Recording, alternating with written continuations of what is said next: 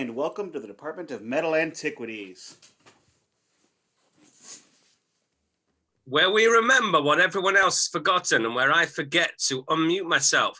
And when Nick, for some reason, changes the vinyl speed from 33 to 45 halfway through. Okay, well, since you brought it up, I will...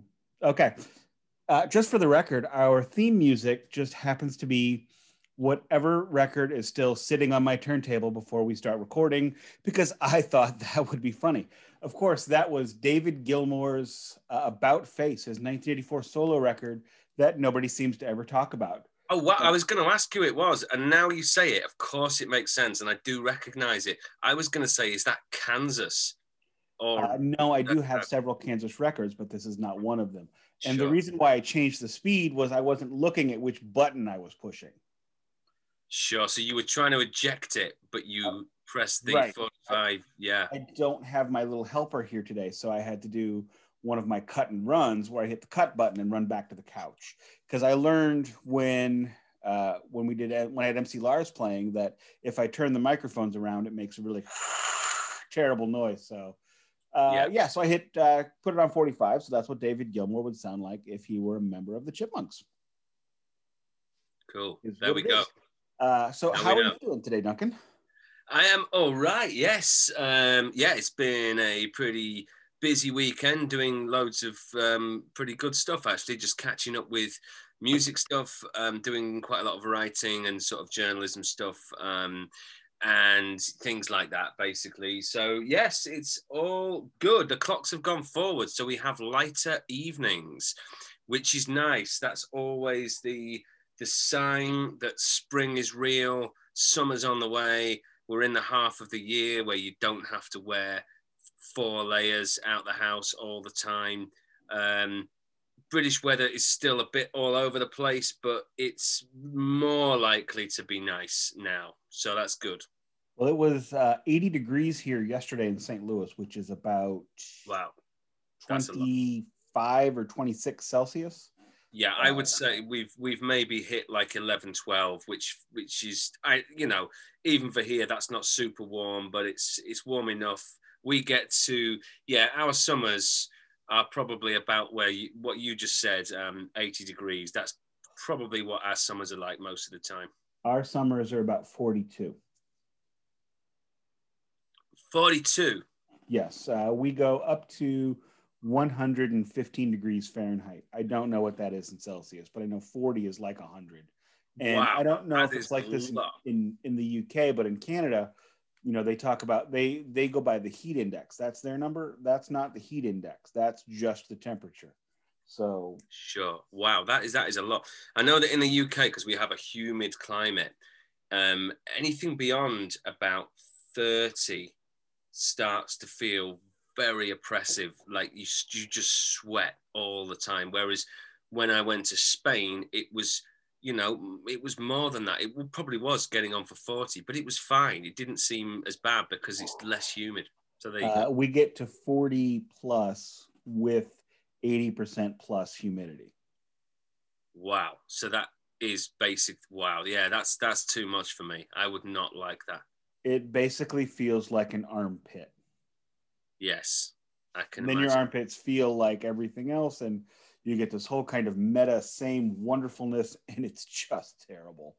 It is our usual recording. It's 2 p.m. Central on a Sunday, and here's been my day so far. I got up, made breakfast, went to the store, played hockey with my daughter, did a vinyl interview with you, which will have well been seen by the time this comes out, and brought home lunch. And I am so tired. So if I am lacking a little bit of energy today, I apologize. But my daughter's spring hockey season starts on Tuesday. So, and with lockdowns and quarantines and all that stuff this year, she has not had her usual amount of exercise. So it's just trying to get her ready. And she missed half the season because of COVID. So we're just trying to get it all going. I'm also happy to say that my vaccination doesn't really hurt so much anymore. That's good. 2 days of it being really painful. I also was really sick for a couple of days as well. Sure. So hopefully you're over the worst of that. No, that's brilliant, Nick. Great news. Yeah, it's 8 o'clock here in the UK, and it is only just, well, it is dark now actually, but it's not been dark for very long, which is nice, basically. So yeah, we're all good. It is. I'm thankful that, and I know we said try to keep this kind of stuff down to a minimum, but I am really thankful that we are finally getting to the end of this. And I gotta, I'm seeing my Facebook memories now where I'm making jokes about, being inside all the time, because I think at this point in time last year I had been in my house for 7 days straight, which was the first time in a long time I had done that. And Yeah. if I knew then what I know now about how far it's come and how far it's gone, I probably would have gone crazy at that particular moment. Yeah. Yeah, I mean, let's just see how it goes. I'm not going to get too optimistic. I think they're talking about things going back to normal, potentially 21st of June here. I have to say my personal prediction is that won't happen, or that if it does happen, it'll be too soon and we'll have to end up putting restrictions in again. But let's just see, and let's be optimistic. It is definitely a much better situation. The vaccine's rolling out. As long as there are no strains which are resistant to all the vaccines or anything like that, then fingers crossed we are moving to the end of this situation. But anyway, I think we should move to the end of talking about it, because that's what everyone talks about it too much. And we're here to talk about records. Agreed. And what are we talking about today? Okay, so we have a special guest, Craig from Drift Into Black, and he has chosen today's selection, which is Probot, an album by, well, it's just billed as Probot. That's the band name and that's the album name, but it's Dave Grohl from the Foo Fighters. But he's not doing his normal Foo Fighters thing. He is, and of course he's from Nirvana as well, by the way, whoever they are, if you've heard of those guys. So yeah, basically he's he did a metal album in 2000 and three, or was it four? 3 or 4. I'm going to check. There you go. 2004, recorded 2000 to 2003, released in 2004. And basically, he just wanted to do some heavier music, like the music that influenced him, the metal and the hardcore punk that influenced him growing up in the 80s, largely. And he basically wrote a load of music in that sort of style, and then asked singers from those classic bands of those genres to guest, and not just singers, actually. There's some other musicians on there as well, but largely singers. So every song has a different guest singer. And yeah, that's probably all I need to say about that. Well, apart from to say that this was quite a big deal at the time. I remember it coming out to a lot of fanfare, but I never listened to it. And I would say this qualifies as a largely forgotten record, because I guess they didn't tour it. It wasn't something you could really tour, because it was loads of famous guest singers. They weren't all going to go on tour and just sing one song. So once it was released, that was kind of it. And all those guys have just gone off and done their own thing and carried on. So this has kind of been forgotten now, I think, because it's not an ongoing project. But we've unearthed it. We've dug it up. And I'm going to stop talking now. That's funny. I had never heard of this before Craig suggested it. And as I was listening to it this morning, I didn't do, my standard Wikipedia research on it until later on in the day. What really surprised me about this is that Dave Grohl played the guitar, the leads, the bass, and the drums on the vast majority of this record. So it was exactly like the first Foo Fighters record. The first Foo Fighters album, he did everything except one guitar solo.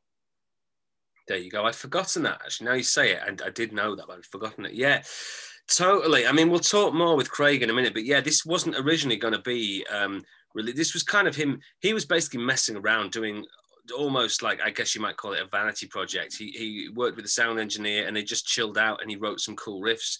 Then they recorded them, and then at some point later, he decided, hang on, I'm going to get these guests. I'm going to ask some guests to do this. And I think it says he was inspired by the Santana album Supernatural, where they did the same thing, where there were lots of guest singers, a different guest singer on every track. And also there's a little interesting piece of trivia, and then I will stop because I know we're going to talk with Craig about this and we don't want to repeat ourselves, but two of the songs on here, I can't remember which two right now, but two of the songs on here were originally meant for Ozzy Osbourne.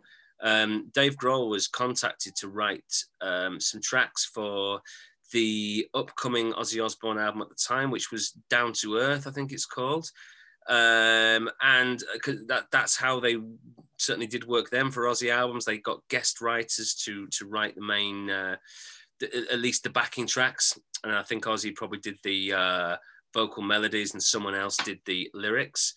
Yeah, and anyway, so he submitted these two tracks to Ozzy because he was asked to, but the label just never got back to him. So he then decided, actually, I'm going to repurpose these. So there you go. Well, our Craig is ready to come, so I'm going to bring him in right now. And we are now joined by Craig Rossi of Drift into Black. How are you doing today, Craig? I'm doing great. It's a very relaxing Sunday. Just been writing music all day. So very cool. Your Sunday and mine have been different. Yeah. But I've been writing about music all day, which you'll do, you know. I have been playing hockey and making dinner, so. Oh, good. Nice. My daughter's spring hockey season starts up on Tuesday, so got to get her back in shape. Yeah, what did you make for dinner? I put a pot roast into the crock pot this morning. Nice, slow cook. Yes, very slow. Nice. I was hoping you made dinner while playing hockey, and I think that should be. If I could do that, that would be an amazing feat. But let's talk about Craig for a little bit instead of myself. Everybody hears enough about me. So, Craig, tell us about what Drift into Black has coming up. Well, the album Patterns of Light is it's coming out May 28th. Originally, it was slated for April 23rd, but there was a delay with European, I guess because of COVID, and so there's a delay pressing the vinyl. So I believe we're going to have the vinyl in hand on like April 19th, and we're going to push the release date back to May 28th, which is fine, just as long as we get it out there. But, it took me about 9 months to record the album, putting it all together myself and. Wait a minute. You did the entire album, and the album you picked was somebody doing an entire album. I'm detecting a theme. Wait, what? I'm sorry. You recorded an album by yourself. Yes. And you picked us an album to talk about that is somebody who recorded an album by himself. Yeah. I'm detecting a theme. Yeah. I'm kind of, like the one-man show, I have a session drummer and a session bassist. And, from my old band, Rick from Gray Skies Fallen, he lent a couple of guitar solos here and there, but for the most part, all lyrics, vocals, keyboards, and 98% of guitars are me, so. Very cool, man. Very cool. That's awesome. Yeah. It's great to be able to have that ownership, isn't it? I work like that myself sometimes, and I think it's really good when you can just do it exactly how you want it from start to finish. I love it, man. It's creative freedom. You don't have 5 egos, fighting over, volume and, and tempo and stuff like that. It's that thing where you you bring a perfectly good song to the band, and then people are like, "Yeah, I like it, but can we change this bit and that bit?" Not that I don't like collaborating, by the way, but I totally get where you're coming from as a solo artist myself. Yeah, totally. Yeah, and that's a big part of why I never tried to get on with any other major publications, because I like doing things my way. Sure. Exactly. Yeah, man. But let's move on to this album. So, Craig, why did you pick this one? Probot. I think it was kind of like swept under the rug. I had never heard of it. Let me tell you something. When it came out, I was like, what?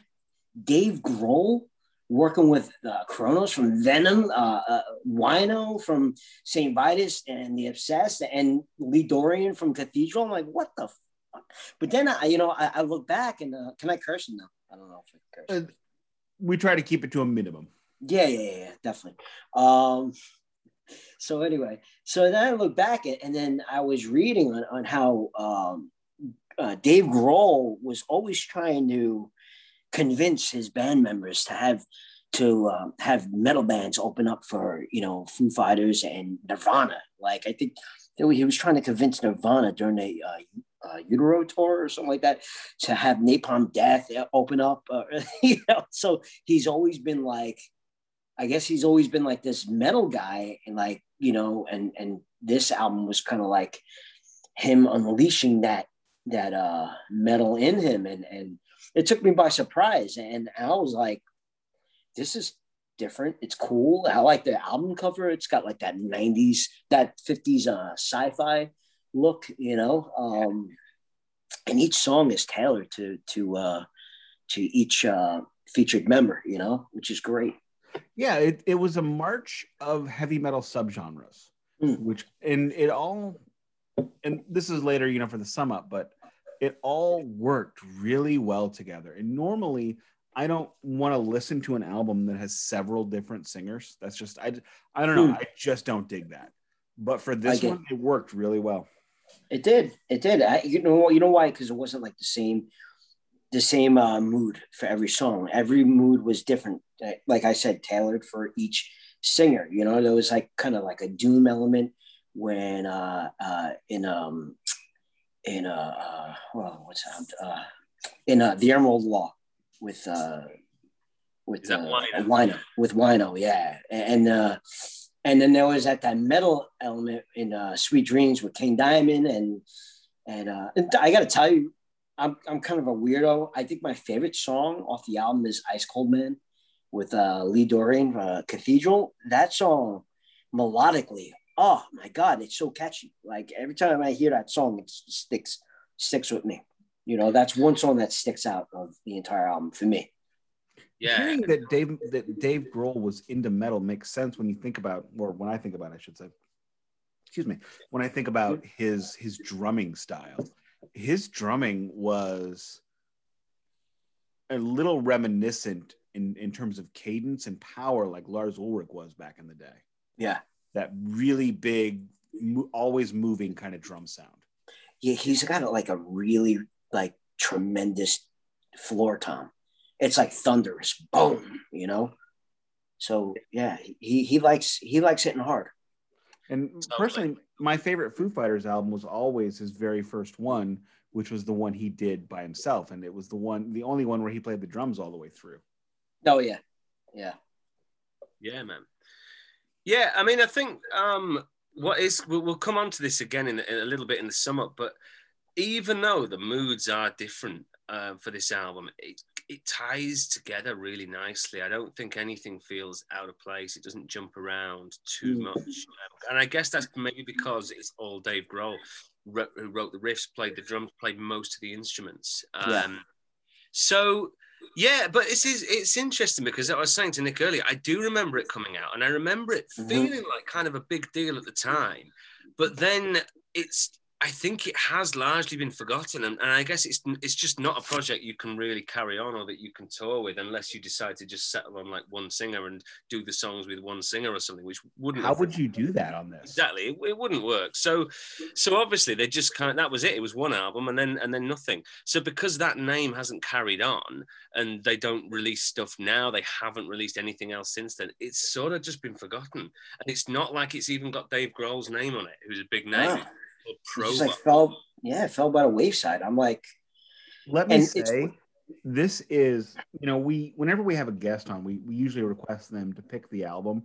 This is the best pick so far. Yeah, it's a very, very cool pick. It's very cool. Excuse me. But yeah, as I understand it, and Craig, you might know more about this than me, but basically Dave Grohl at first worked with a sound engineer whose name I've completely... Here we go, Adam Casper. And basically, they just like sat around watching TV and Dave Grohl would kind of be messing about on the guitar. And when he came up with a riff that seemed cool, he said, right, come on, Adam Casper, let's go down to he has a home studio. Let's go down to the home studio and let's just record this one. And it was just meant as a kind of, I don't know what it was meant for. He wasn't going to release it. But after a few days, they'd done a few tracks. They'd done about 7 tracks. And then Grohl decided after that, hang on, why don't I ask some of these famous singers to come on it? Oh, yeah. And you know what? Another thing, just to add on to how this album just like disappeared. You know what? Dave Grohl fans, I don't think know who Wino is. I don't think they know who Lee Dorian is. I don't think a lot of them are into like that doom or like that kind of sludge genre or anything like that. And I think when this came out, his fans were expecting Dave Grohl type stuff. And it just, you know, I don't know if they were disappointed, but that could have been another reason why. Yeah, that could have been another reason why it just didn't really get as much attention as it should have, you know. I mean, that's a really good point. I think that I'm sure that is right. And I have to say, look, I'm going to say I'm not a big Foo Fighters fan. The bits I've heard of that first album, I do like. The stuff they've done since then, you know, it's not for me really. He does seem like a pretty cool guy for the most part, you know. But yeah, I think that's a really good point. This is totally different influences. It's a whole different scene from the one that Dave Grohl's part of. For me, it's a cooler scene, you know. But for a lot of Dave Grohl fans that like the Foo Fighters, they're probably like, "Whoa, what's this noisy nonsense?" And there's a part of me that wishes this had come out instead of the first Foo Fighters album. Could you imagine had this come out in 1995 when the grunge versus metal feud was still at its highest? Although had that happened, Kim Thayil probably would not have been on it. I think if it came out today, it would explode. I think so. I think so too. Because of the people that he has on here are now, I mean, at the time they were all virtually unknown. Yeah. Now you look back at these guys and they're all venerated heroes. Mm-hmm. They've all been on VH1 Classic at some point. But at the time, I mean, but besides King Diamond or Lemmy, everyone else is, well, and Jack Black is on a hidden track. Yeah. Hated that song, by the way. Oh, I liked it. Sorry, we'll get to that in the track by track. I'm sorry. I'm jumping guns. Mm-hmm. But yeah, no, that's it. It's most of these guys were not really massive big names. Some of the bands were sort of medium sized, but no, largely not really. But yeah, and this was a weird time. I guess this was the height of new metal, really, 2003. So these guys were the old guard, really. This is this is Dave Grohl looking back to not working with, you know, the guys from Slipknot or Korn or whoever, but looking back way back to the 80s and maybe early 90s. Yeah, this is, you're absolutely right. This is when Slipknot is huge. Yeah. They're at their zenith, and System of a Down is crushing it. Exactly. And then who does he bring out? He brings up a singer from Dirty Rotten Imbeciles. Which, let me say, 2 weeks ago when I got my stimulus check, I actually picked up a copy of Four of a Kind on vinyl finally. Oh, wow. Yeah. Nice. Yeah, and I guess there's the whole hardcore punk thing as well. A lot of these guys are from kind of crossover thrash bands, punk bands, and I don't really know, but I get the impression that wasn't as big a thing as it is now. Now a lot of bands are doing the whole harking back to hardcore and post-hardcore and stuff. And there's a lot of those kind of fast, I don't know, Municipal Waste, things like that do that fast, thrashy crossover thing. I don't know, in 2003, was that a really big thing? No. Maybe. No. But what's amazing is, you know, we talk about a lot of the albums we look at, we have to look at them through the lens of today because that's the lens we have. Yeah. And how many of these records have we listened to, Duncan, that we look back on and they sound so dated? They came out at the wrong time. This album to me sounded timeless from top to bottom. Yeah. Totally. This is an album that could basically have been released yesterday and would still sound It could have been released yesterday. It could have been released 30 years ago. It could have been released 25 years ago, and it would still sound as fresh and as timeless as it does. Yeah, I think there's a resurgence of like Doom now. Like, oh, completely. I mean, you Doom know, so now is amazing. Yeah, man. No, totally. Should we get into hang on. Doom metal is even now getting doom metal subgenres. Yeah. I was just talking about that the other day, and because I posted something on Facebook saying, do Southern doom metalers, are they into gothic doom metal and vice versa, or is 70s like psychedelic doom metal? Are they into Southern doom metal, or are they not into goth doom? Like, how does that work? I mean, or are there people that are just into every subgenre of doom? I don't know. Like, it's just like a weird plateau for me. Like, my favorite doom metal subgenre is still nautical doom metal. Nautical doom metal. Now, explain. Explain. You just I never heard of that. Okay. Well, I've never heard of Southern doom metal, so we're even. I'm going to ask you to do the same when I'm done. Nautical doom metal. The only band I know of that fits that description would be Ahab, who I believe are out of Germany. I picked up I believe, their last record that I'm aware of, which was called "The Boats of the Glen Carrig," and it's it feels like doom metal sea shanties, but what it is it's a concept record based off of a novella that nobody ever read. Mm-hmm. Okay. And it's amazing. It sounds like it could work, actually. Completely works. I read the book and I was terrified. Right. So would you say it's like a blackened doom, or like a? It is a little blackened, yeah. Okay. But it's also got a lot of beautiful, clean singing as well. Yeah. When they chose the term nautical doom metal, I got to tell you, it really fits. Cool. But what is Southern doom metal? I don't know this one.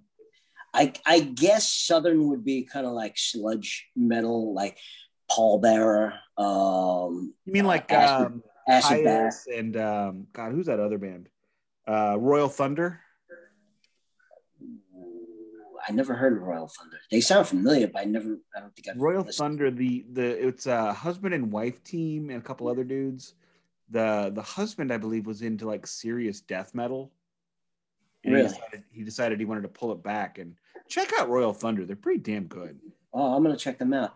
But like, I guess Southern doom is more like kind of like a groove doom, type riffs and stuff like that. It's amazing how sad it just keeps on giving. But with heavy, big sludge riffs as well, kind of thing. Yeah. Yeah. Like, I think Riff Lord is one of the bands or something like that. Riff Lord's awesome. Yeah. Check this out, though. In the last 2 minutes, we have whipped out like about 6 different doom metal subgenres. Dude.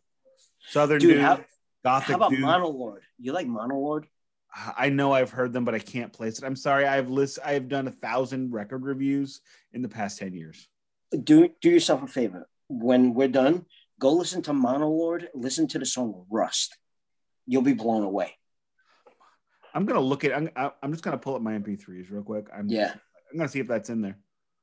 Because that's like a sludge doom, but like the riffs are just thunderous, like devastating. Really big sound. Sounds good to me. Mm-hmm. Yeah. So, and I think that's a cool thing about this record is that it does that. There's a couple of tracks where we get into the whole doom thing, and it does it absolutely great. But it also does the whole hardcore punk crossover thing absolutely great. And so many different subgenres of metal, but it all fits together and it all sounds like it is part of the same album. I think that real quick, I wanted to make this point earlier and I forgot. Thank you for reminding me. I think a big part of why it all fits together is because Dave Grohl didn't really change his tone throughout the record. Good point. Yeah, he didn't steer too far from what he was doing. The sound. I mean, there's a lot of punk on that album. There's a lot of punk on it. Yeah. Usually, when you do a set it and forget it kind of tone, I get really bored. But Dave Grohl, and One thing I wanted to also bring up about Dave Grohl that I think a lot of people don't know is that when he first joined Nirvana, I don't know for sure that they intended on him even playing drums, but playing guitar. He talked about how he hung out with Kurt for weeks just playing guitar in Washington once he moved there from DC. Mm. So there's an alternate world where Dave Grohl was a guitar hero in the 90s. Yeah. I think he was he was tortured like for a long time being in Nirvana, and I think Foo Fighters too. I think there's more. I think he really wanted to play more metal than what Nirvana and Foo Fighters could have offered, and I think creatively, I think he felt like he was kind of anchored. I think, I would agree with that. Have you noticed though that the Foo Fighters have gotten mellower and mellower after every album? Yeah. That first album that he did all of it, it was pretty heavy. It was pretty rocking. And frankly, I have failed in not buying a vinyl copy of that. I saw the Foo Fighters on their first tour before that record even came out with Mike Watt. Wow. That's pretty cool. And then I've honestly not liked anything they've done since then. You know, it's funny because I used to work for Guggenheim Partners. I used to do IT for Guggenheim, and we had a Christmas party. And when they do Christmas parties, they really spend money, So whereas Sopranis, this big venue in New York City, and the musical guest that they had was the guitarist of the Eagles. I forgot his name. What's his name? Glenn Frey. No, the other one. Joe Walsh. Yes, Joe Walsh played, right? At the end of the set, Dave Grohl came out and got on the drums and played on the last song. I forgot what song it was. I'm like, and I was blown away. I was like, this is a company Christmas party. How did they get Dave Grohl, Joe Walsh? I'm like, this is like, what is this, VH1? I can't imagine working for a company that has that much money and being invited to the party. Yeah. Yeah. I can imagine working for a company and being invited to a party, and I can imagine working for a giant company, but not working for a company that has that party and going to that party. It was crazy. I'm like, are you kidding me? Like, this is, wow, the money they must have spent to have Joe Walsh and Dave Grohl. That's pretty cool. Yeah. Well, I think we're now wandering off topic, so I think we are ready. Yeah, I know. no, we all are. Don't worry, Craig. we waver. It happens. But I think we're ready to get into the track by track. But before we do that, let's play your single, The Burial Gown. Anything we need to know about this track before we hear it? I think when I was going for with that song, well, first off, the song lyrically is like kind of like the midpoint of the story of the album. So I wanted to release that as the first single, kind of like how like George Lucas released A New Hope. Like it's like the middle part of the whole Star Wars story. So not you already have all of my attention. Not to compare this to Star Wars because that story is totally I'm staring different. at a Star Wars box. I mean, trust me. I have Kylo Ren hanging on my stand. Yeah. But like I wanted it lyrically to introduce the album at a midway point where you're listening to it and you're reading the lyrics and you're wondering, okay, what happened before to get us here? And then what happens after, So, and I wanted the track to embody every sound of the album, both clean, both screams, clean vocals, screams, heavy guitars, a breakdown, and then, just every type of sound from the album in that one track. So, that's The Burial Gown. Awesome. Well, here we go. Cool. In the Black, Burial Gown. All right.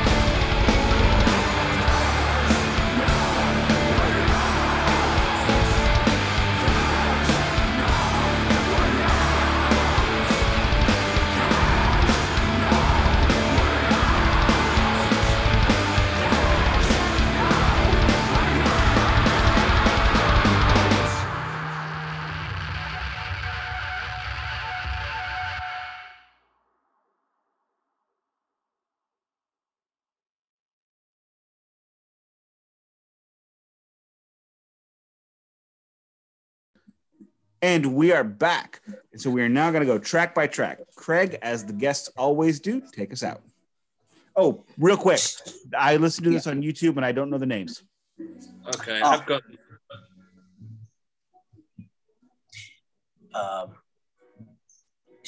Centuries of Sin, track 1. What do you make of that one?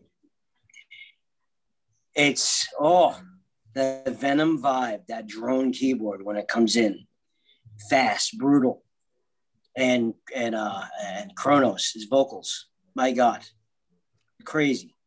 Great that song. track, yeah, and it's funny because that track would fit. That track would fit on their first album, I believe. That track would go perfectly on Venom's first album. For me, that song, I mean, it was that track announced this record's presence with authority, if you don't mind the Bull Durham reference. Yeah. I loved it. It's great metal. And this is great metal out of somebody that we wouldn't expect it from. It's got a great double bass thunder and towards the end. The bass is amazing. The bass guitar on this whole record is great. Yeah, I agree. The drums are amazing. I mean, as you'd expect. I mean, Dave Grohl is not only a brilliant drummer, but it feels like he got better. Like in Nirvana, he never did stuff that was quite as cool as this, I don't think. Nirvana didn't. There's no spot in Nirvana for this, but yeah, maybe so. But it just feels like A, he got heavier as a drummer, and B, he just got better. But yeah, some cool riffs, fast, thrashy metal, kind of hardcore punk-esque, very heavy, which sets the scene for this album. The whole album is really heavy, but still enough dynamics. It doesn't get boring, and kind of like some relentless music can get boring, but this doesn't. It's great. So great track, great intro, very, very cool. And I think that track was the single he released, right? I believe, for the album. Think about that. Dave Grohl releases a single with Kronos singing. I know. You would think Lemmy in 2003. I know. That's balls. Completely balls. Yeah, I mean, it's cool, man. It's cool. So yeah, really, really sets the scene well. Craig, when you announce the track names, tell us who sings it too. Yeah. Okay, Red War, track 2. That double bass pedal when it comes in, and then guitar, like that for a track 2. That was perfectly placed. And the chorus, Red War, that was, and that's what Max Cavalera Max Cavalera and Soulfly. So that's like his vocals, those hardcore, choruses, that chant, like when he screams Red War, like that was total, as we spoke earlier, he totally tailored these songs specifically for each member, like for each guest, and that's just another one that, would totally sounds like Sepultura, And man, another great song, well made to the. I mean, what can you say about Max Cavalera that hasn't already been said? Oh yeah, except for Soulfly. I hate Soulfly, but that's besides the point. I mean, it's amazing what metal came out of Dave Grohl, and I mean, I know it's easy to say for any musician because there becomes times in and out where it becomes, oh yeah, I like metal, and it becomes, fashionable to say so. Well, he says, oh, I like it. Here it is. Yeah, it does. No, it's great. It's really cool, groovy death metal riffs, absolutely ferocious. Again, super heavy, and apparently Soulfly used to play this live up until about 2009. So there you go. They obviously liked it. Nice. Yeah, good detective work done. I didn't even know that. Really, Red War? Apparently so. All right. So yeah, we're going on great so far. Yeah. All right, now the next track, "Shake Your Blood," featuring Lemmy from Motorhead. You know what? I like the song. I really do. And I really think that Dave Grohl needed to be careful with this song. I don't think he really wanted to waste Lemmy's time and be like, okay, I want you on a track that definitely does not sound like Motorhead. This track is total Motorhead. It completely is Motorhead. That riff, dun dun dun dun, like that riff is like, whoa. I didn't look into who was singing on what while I was listening. Yeah. And so I'm in my note here. Let me just read you my notes as they are. Mhm. You know, a Motorhead gallop. Oh, look, it's Lemmy. Yeah, absolutely. Yeah, he also plays the bass on this one, As he which should. makes sense. Exactly that. And yeah, I've written it pretty much sounds like Motorhead. Yeah, it's a good song. It's got a catchy chorus. Hang on. It sounds like Motorhead, but way better. Oh, yeah, I said it. I like Motorhead. I like Motorhead. I was like never a big Motorhead. Motorhead I don't fan love either. them. I love this song. Yeah. Fine. I know. I was never a big Motorhead fan, but I do like that song. Sure. Well, there we go then. It's more Motorhead than Motorhead, or it's better than Motorhead at being Motorhead. Well, that's because, Motorhead's guitar player was, of the 1800, none of them are as good as Dave Grohl. Mickey D was not as good a drummer as Dave Grohl. Mm-hmm. Let's just call a thing what it is. Yeah. I mean, okay, yeah, look, yeah, fine. Let's move on. Fight anybody over this, especially Motorhead fans, because I've seen them. Mm-hmm. Yeah, but look, it's great. It's great. It's just classic Lemmy. It's a brilliant song. Yeah. Track 4. Now this one we kind of get into more like the punk.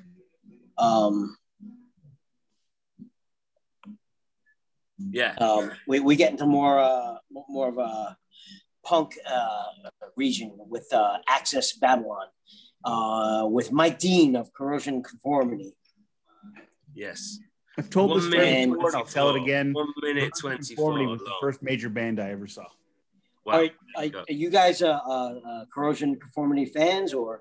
I do I've got Wise Blood and it's great, but I don't know all of their stuff. I've heard a few of their records. I know they changed from a more hardcore thing to a more kind of heavy rock thing later on. Yeah, I like them. I'm not an aficionado, but yeah, Wise Blood's great. Not a huge fan, but I mean they were the opening act at the first show I ever went to. Yeah. And I have a lot of nostalgia for them. I saw them open for Metallica. I've got a few of their albums. I a couple of songs I like from Corrosion. White Noise is a good song. I like that song. A couple like really, really early tracks, But yeah, I like this track. I really do. Shake Your Blood. I mean, Access Babylon. That's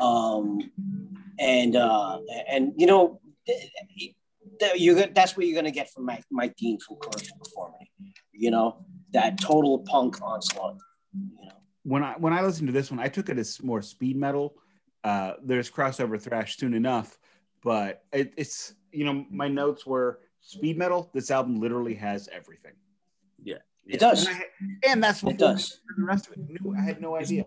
It's also, there's a guy called Bubba Dupree from a band called Void who plays guitar on this. I don't know loads about them, but I presume they're a hardcore band. So frankly, the name Bubba Dupree is my favorite name ever now. There you go.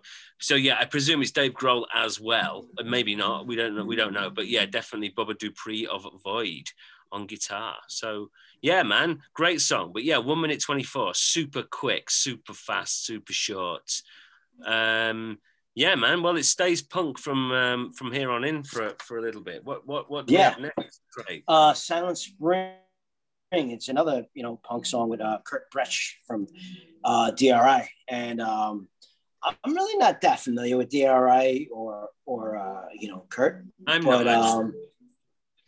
I did like the song. Like I said, I love all the tracks on this album, and I did like that song. I did like that. I really, really do like the chorus of it as well. Let me read you my notes on this one. Yeah. Crossover thrash, what WTF? Is that the singer from DRI? There you go. You were correct. Who? Yeah. I'm not a huge fan of DRI. I got a couple of their albums, but Four of a Kind was a big album for me when I was in high school. And yeah, love that record. And I've been listening to it a lot lately because as I mentioned earlier, I just recently got it again. And when I heard him, I knew that was him. I mean, I know that voice. And I was just like, wow. Now, so at this point in time, you know, we've already done just, you know, black-ish, new first wave of black metal. Mm-hmm. Then we did, you know, groove metal. Then we did Motorhead. Then we did hardcore punk, and now we're into crossover thrash. Yeah. We're 4 songs in. Yeah. 4 crazy different subgenres. Yeah, well, Silent Spring's got a kind of a punk edge too, like a punk thrash. Well, yeah, edge, that's what DRI is. They're punk thrash. Yeah. But the whole album sounds like it's an album that belongs together. Totally. Yeah, totally. definitely. Totally. Yeah. And that's a great thing about it. It's like it doesn't steer too far away from what Dave Grohl was trying to do. The next track is my favorite. This track is just every part of this track, the verse chorus is just so catchy. Ice Cold Man with Lee Dorian of Cathedral and Napalm Death and Kim Bale. From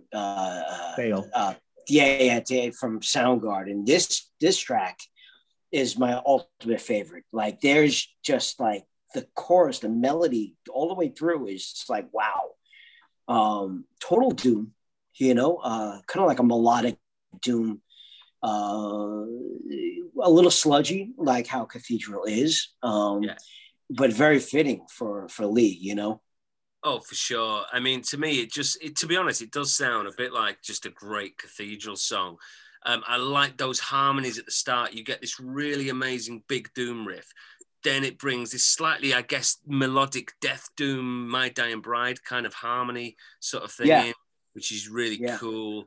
And it's classically Dorian, where he half sings and half growls. And to me, that's when he's at his best, when he's kind of in between. And yeah, really emotive singer. He really gets into it. I mean, I've seen him live a few times, and he really kind of embodies the character of what he's singing. Yeah, and then it trips up to Double Time in the middle 8 and goes into this bluesy kind of death metal bit, and then goes. It's crazy, but it's totally great song, catchy, really very strong song, totally catchy, memorable. Like the best bits of Cathedral, really. I think so too. You guys know way more about Cathedral than I do, so all I'm going to say is it was a great doom track. Oh, I mean, I favor more of the dark gothic doom, of doom, you know, of all doom genres, and so this song really spoke to me the most out of every song on this album. Yeah, man. Yeah, great track. So, and again, I'm just actually realizing the way they sequence the tracks is maybe this is why we're saying, oh, it all ties together. And I think they were clever in the sequencing, because you go from like a punk track to a thrashy punk track to more of a metal track. And the same is true here. So we go from like a full-on doom track to, well, you can tell us what we've got next and who sings it. Yep. The Emerald Law, featuring Wino from St. Vitus and the Obsessed. And I don't know if you guys are familiar with the Obsessed. They had an album called The Church Within. I'm not extraordinarily familiar. I got a couple of their albums that I've reviewed. Saw them at a couple of shows. Great. I mean, great classic. Oh, yeah. Church Within is my favorite Obsessed album. And this track would fit. You guys should listen to that album. This track would fit. It was like it was removed from the album. It would fit perfectly on that album. This song was just absolutely perfect. Yeah. There's nothing more that needs to be said other than listen to it. And Wino, you know, Wino's a beast. Like just his guitar work and his vocals. His vocals are just so, they stand out. You know it's Wino when he opens up his mouth. You know? He's got the amazing ability to do the Ozzy style vocals without sounding like Ozzy. Mm-hmm. Yeah. Do you know what though? I'm going to say that. I'm going to go against the crowds here, and I'm going to say I liked this song, but I didn't feel like it was Wino quite at his best. He's singing great. Don't get me wrong. The actual singing is brilliant, but I didn't think it was that memorable. I don't know. Maybe I just need to listen to it more. But I kind of felt like it wasn't one of the best. Yeah, but think songs. about this for a minute. We were at what, track 7? And that yeah, sure. No, don't get me wrong. This is not track 7. This is the quality first thing anybody can say against anything that's happened. And not for nothing. Not and even not for nothing. again. It's just not maybe quite as strong as that. Like that previous one was so strong. Then there's this one, and it's like, okay, this is fine, but it's I will fight you, Duncan. Sure. And you're right. You're right. Put things into perspective. You just heard Ice Cold Men, and then you go into this, which is more of like a, like a old school groove doom. So it's not as bright as the previous track. Yeah. But it's classic. I will not kind word against this track. This track is amazing. Sure, look, listen, I don't want to scupper your guys' excitement over this track at all. I did like it. Define scupper. Scupper just means get in the way of, mess up, Okay, there we go. You've scuppered my plans, Inspector Gadget. Yeah. Duncan is English, if you didn't know. A large part of this podcast is me asking him what the hell he just said. This is also the second time we've somehow talked about Inspector Gadget on the podcast. So the other time Rainbow played Inspector Gadget. You can't blame him. Yeah, that's Richie Blackmore's fault. Exactly. Anyway, we digress very far from reality. Yeah. We're falling off the map here. So, so the next track, which is track 8, track 8, right, is Big Sky featuring Tom G. Warrior. And you know what? I didn't think this was as good as because I kind of put Celtic Frost and Venom in like the same realm, because they're kind of like the same type of kind of metal. This song really didn't call to me too much, and I believe it was definitely Celtic Frost sounding, but I don't know. I just, maybe it was the chorus or something. I don't want to be contrarian, so I won't be. Yeah. It's speedy. It's got a great solo. That's really all there is to this. And I'm going to blaspheme a little bit right now. Venom and Celtic Frost, I don't need them. Fine. I mean, look, the thing is, for me, I think what's strange about I like some of the demonic vocals, actually, but for me, this one feels a bit weird. It goes a bit grungy. It's a bit Alice in Chainsy, and I'm kind of thinking, why is this happening on this track, at least? That's what I didn't like about it, the grungy feel to it. I just, I don't know. That's something. Yeah. Yeah, but I mean, Tom G. Warrior doing grunge, that doesn't really work, does it? No, but here we are. We're midway through the second side before we can all agree that a song isn't spectacular.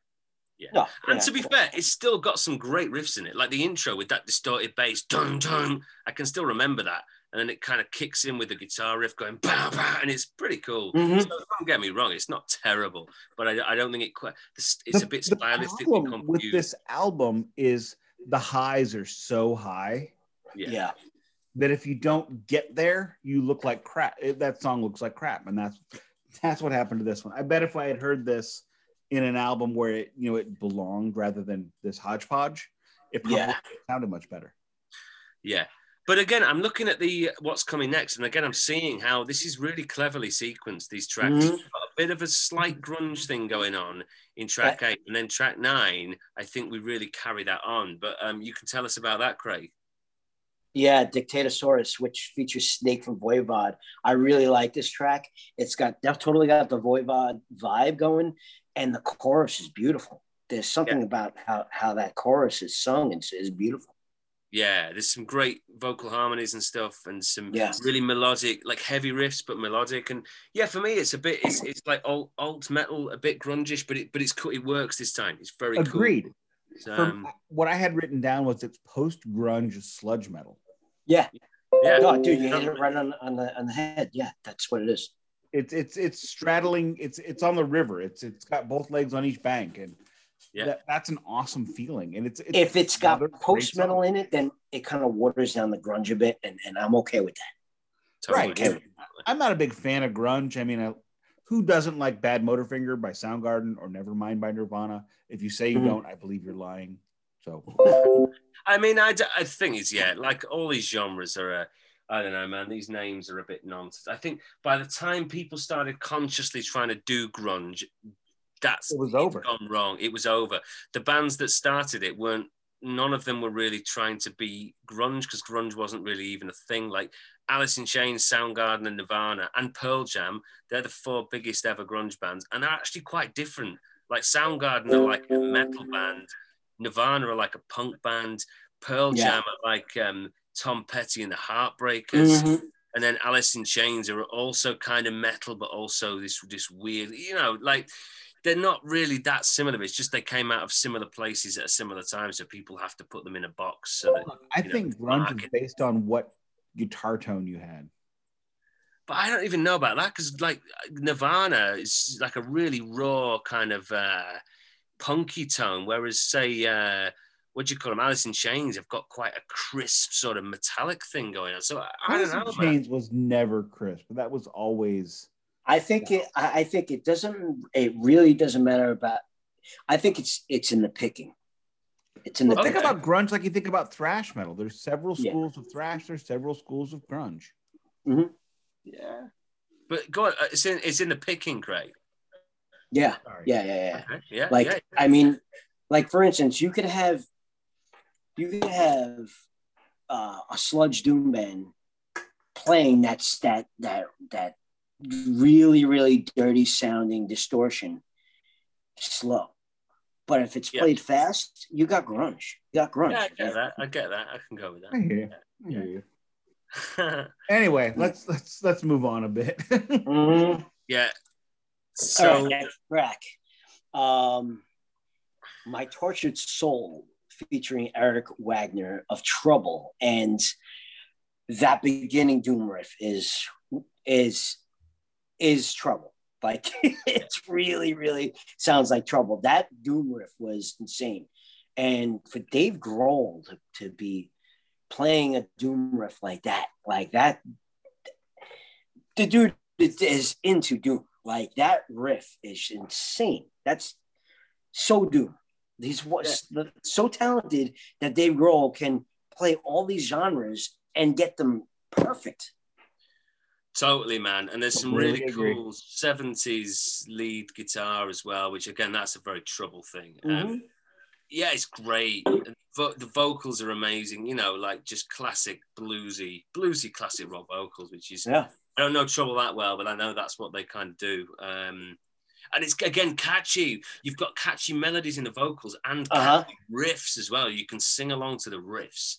It's high quality stuff. And actually, again, I thought some of this sounded a bit like Soundgarden, a bit mixed in with the classic rock sort of doom stoner sound.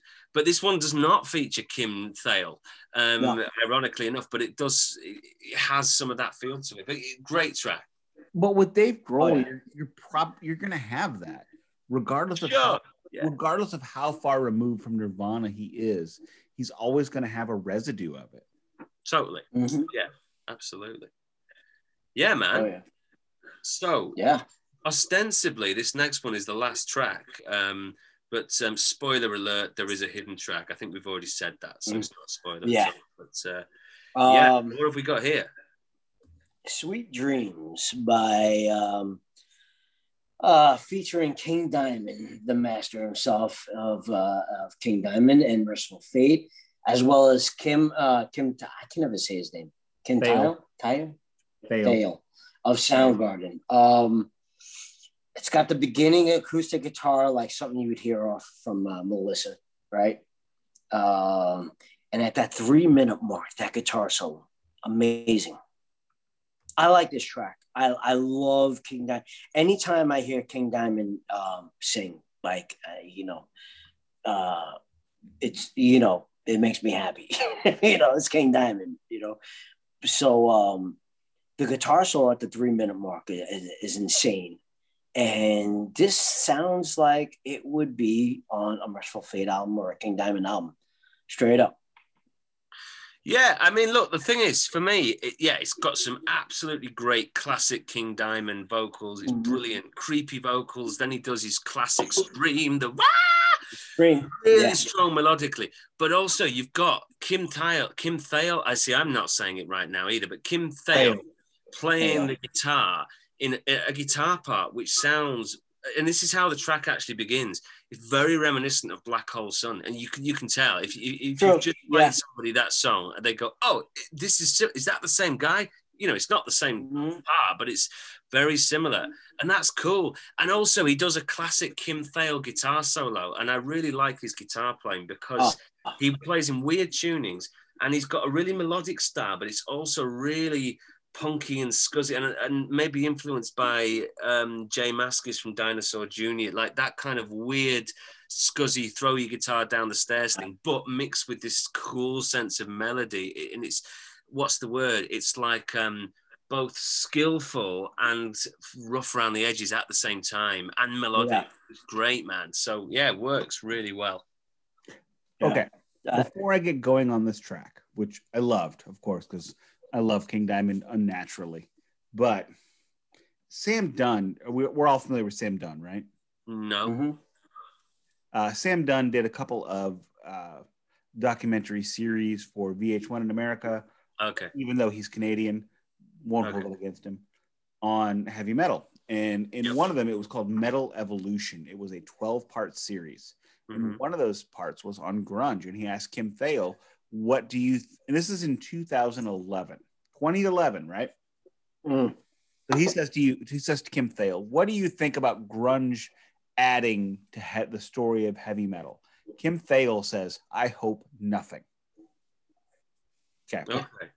10 years before that, he's recording a fucking song with King Diamond. I know. Fuck that guy. There's another thing. All I have to say. Fair enough, man. But I remember reading an article somewhere where they were going back and talking about like the members of Soundgarden and what they'd done like in the years since Soundgarden. This is probably the early 2000s, maybe around probably before Probot, because it would have been mentioned.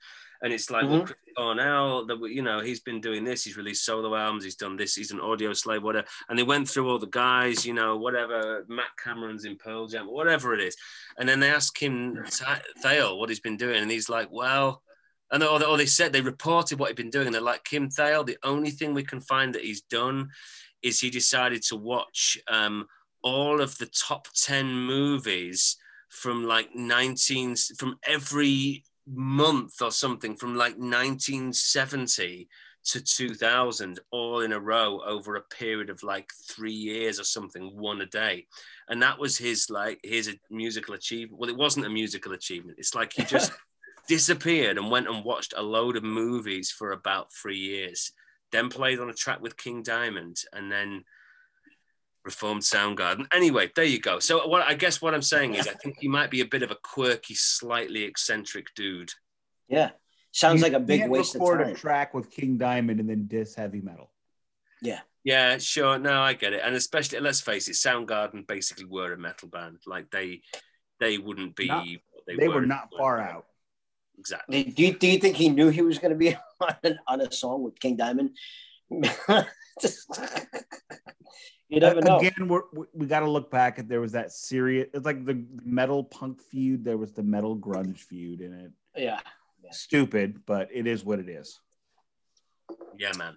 So that would have been the last track of the album, but it's actually not. There is a hidden track. So tell us about that, Craig. I Am the Warlock, which would have been track 12, featuring Jack Black. Trying to be dark and gloomy and evil, but you know, it's Jack Black. You know, I think it's tongue in cheek, though, isn't it? I think it's tongue in cheek. I took it as tongue in cheek, but kind of semi-serious as well, if that makes sense. Mm-hmm. I mean, he's a great musician. He is, and he's you know, he's got a good you know, he's got good vocals, but I think he's just, I don't know. There's something, I guess I'm so used to seeing him in comedies and stuff like that. I just can't take him seriously. I don't know. That's exactly it. So we all know who Leslie Nielsen is, right? Yeah. Okay. No. No, oh my lord! I keep forgetting Duncan is English. I don't know why. You don't know who Leslie Nielsen is? No, I mean I might. Have you ever seen Airplane, Naked Gun? Yeah. Okay, yeah. Yeah, he was the lead in those movies. He was the Okay, I got it. Yeah, I know the guy. Yeah. Right. So, Leslie Nielsen at one time in his career was a serious leading man. Yes. And then he got too old. Now, what was that? What was that movie? The Forbidden Planet. Forbidden Planet. Yeah. Oh my god, that movie is fuck awful. Not the point. The original one, I like it. Okay, wow. We're gonna move on from that. I don't want to hear this. Oh, great movie, man. Anyway, I don't want to hear this. Anyway, so moving on to my point. I got in on the Leslie Nielsen train at Airplane when he was already a comedic actor. Yeah. And then I saw Forbidden Planet years later. And I'm like, come on, man, say Don't Call Me Shirley. And he never did. Yeah. That's this song. Also, when he was in Creepshow. He was in Creepshow? Yeah. Well, when Creepshow in 30 years. He Something That Tied You Over, that story where he buried Ted Danson up to it in sand. Okay. And the tide, the ocean tide just keeps coming in and drowning him. That was Leslie Nielsen who played that evil guy, but he was quirky and funny in that too. He was like, oh, they're all gonna go blub blub blub blub. Like he was like a kind of like a dark, quirky, comedic character in that. And that was kind of like a steering off of who he is and what he's done. Just like I can't take Leslie Nielsen seriously, I can't take Jack Black. I know, exactly. I get what you guys are saying, and I think there's also Nick knows about this. The Mighty Boosh, the guy who plays Howard Moon from the Mighty Boosh is called Julian Barrett. He has since gone on to play. He's still done comedy roles sometimes, but he's also done some serious roles, and he's actually really good in them. But you do kind of expect him to just break into something ridiculous. And you think it sometimes reminds you of when Howard Moon in The Mighty Boosh is being, kind of faux serious. And so Howard Moon in The Mighty Boosh was Leslie Nielsen. Yeah, I totally get what you're saying there. To be honest, I'm the same. I can't take Jack Black fully seriously. Absolutely agree. But I don't think this was meant to be fully serious. I think that's why it was the hidden track. To me, it's meant to be silly. It's like, you know what? Let's just do a bit of a parody. Let's have a bit of a joke, but also make it as close as we can to the real thing, while still everyone's going to know it's Jack Black. And you know what? I kind of like it because to me, this is quite a fun album. It's a serious album, but it's quite fun. It's clearly Dave Grohl just doing what he wants to do. It was the extreme metal version of the Tenacious D song about Ronnie James Dio. Yeah. Sure, which Ronnie James Dio sings on, doesn't he? I can't get behind this song. Should have been left off. Sure, okay. I like it as a hidden track. I think if it was like the opening track of the album, hidden tracks are stupid. Don't hide tracks. Put the tracks on the. No, I like hidden tracks. I think if you're doing something different, I think don't just put a normal track as a hidden track. But if you're doing a track is a track. But the thing is, sometimes you want to do something a bit weird. You want to do like a spoken word thing at the end, or you want to do a bit of a comedy track, or you want to do just something that's like, I'll tell you what it's the equivalent of. It's like, which I quite like as well. When the credits are rolling in the cinema or the movie theater, as you guys might say. But anyway, when the credits are rolling and everyone's starting to stand up, and then sometimes you just get a little extra bit. I hate that too. Comedy. Oh, I like that. Especially in comedy films. And it's like, put it in the movie. Fine if you miss it. Yeah. Yeah, but it's one of those, it's an Easter egg. It's the Marvel Cinematic Universe puts those in there and you got to wait an extra 15 damn minutes. No, put it in the damn movie. I mean, I get that. There's probably a thing of, oh, great. Now everyone's going to watch the credits and like we can advertise chocolate bars to them or something. But at the same time, I kind of like it. I think it's, we disagree strongly. But look, let's move to the sum up because we're going to run out of time in a minute. Yeah. Great album. We've kind of summed up before we actually started and all the way through. I think it's great. Everyone should listen to this, rediscover it. If you like hardcore, metal, rock, just listen to it. So many amazing singers and players and members of all these brilliant bands. And it is really Dave Grohl at his best. It's Dave Grohl being what we all know he can be. And he chooses not to, and that's fine. But he's just being an amazing heavy metal songwriter and musician and drummer and guitar player and bass player. And yeah, it's great. Check it out. Listen to it. Completely agree. It's a great record, top to bottom. There's nothing bad on here. Just from time to time, you get a bad sequencing, and it made me not like a song as much as I probably would have. Other than that, minute, spin it. Yeah, definitely. I mean, I have a newfound respect for Dave Grohl for putting something like this out, and I really didn't know how much he liked metal this much until he put this out. And like you said, from top to bottom, every song is great for the most part. I really, really sat here mulling. I'm like, I want to really, really do an album for this podcast that is definitely different from what and something totally unknown, which it should have been really, really, it should have been well received, and it wasn't. And so this is the album I wanted to pick for this podcast and this episode, and I hope you guys really enjoyed it and everything. So, Let me say, I completely enjoyed this record. It was a fun listen, top to bottom.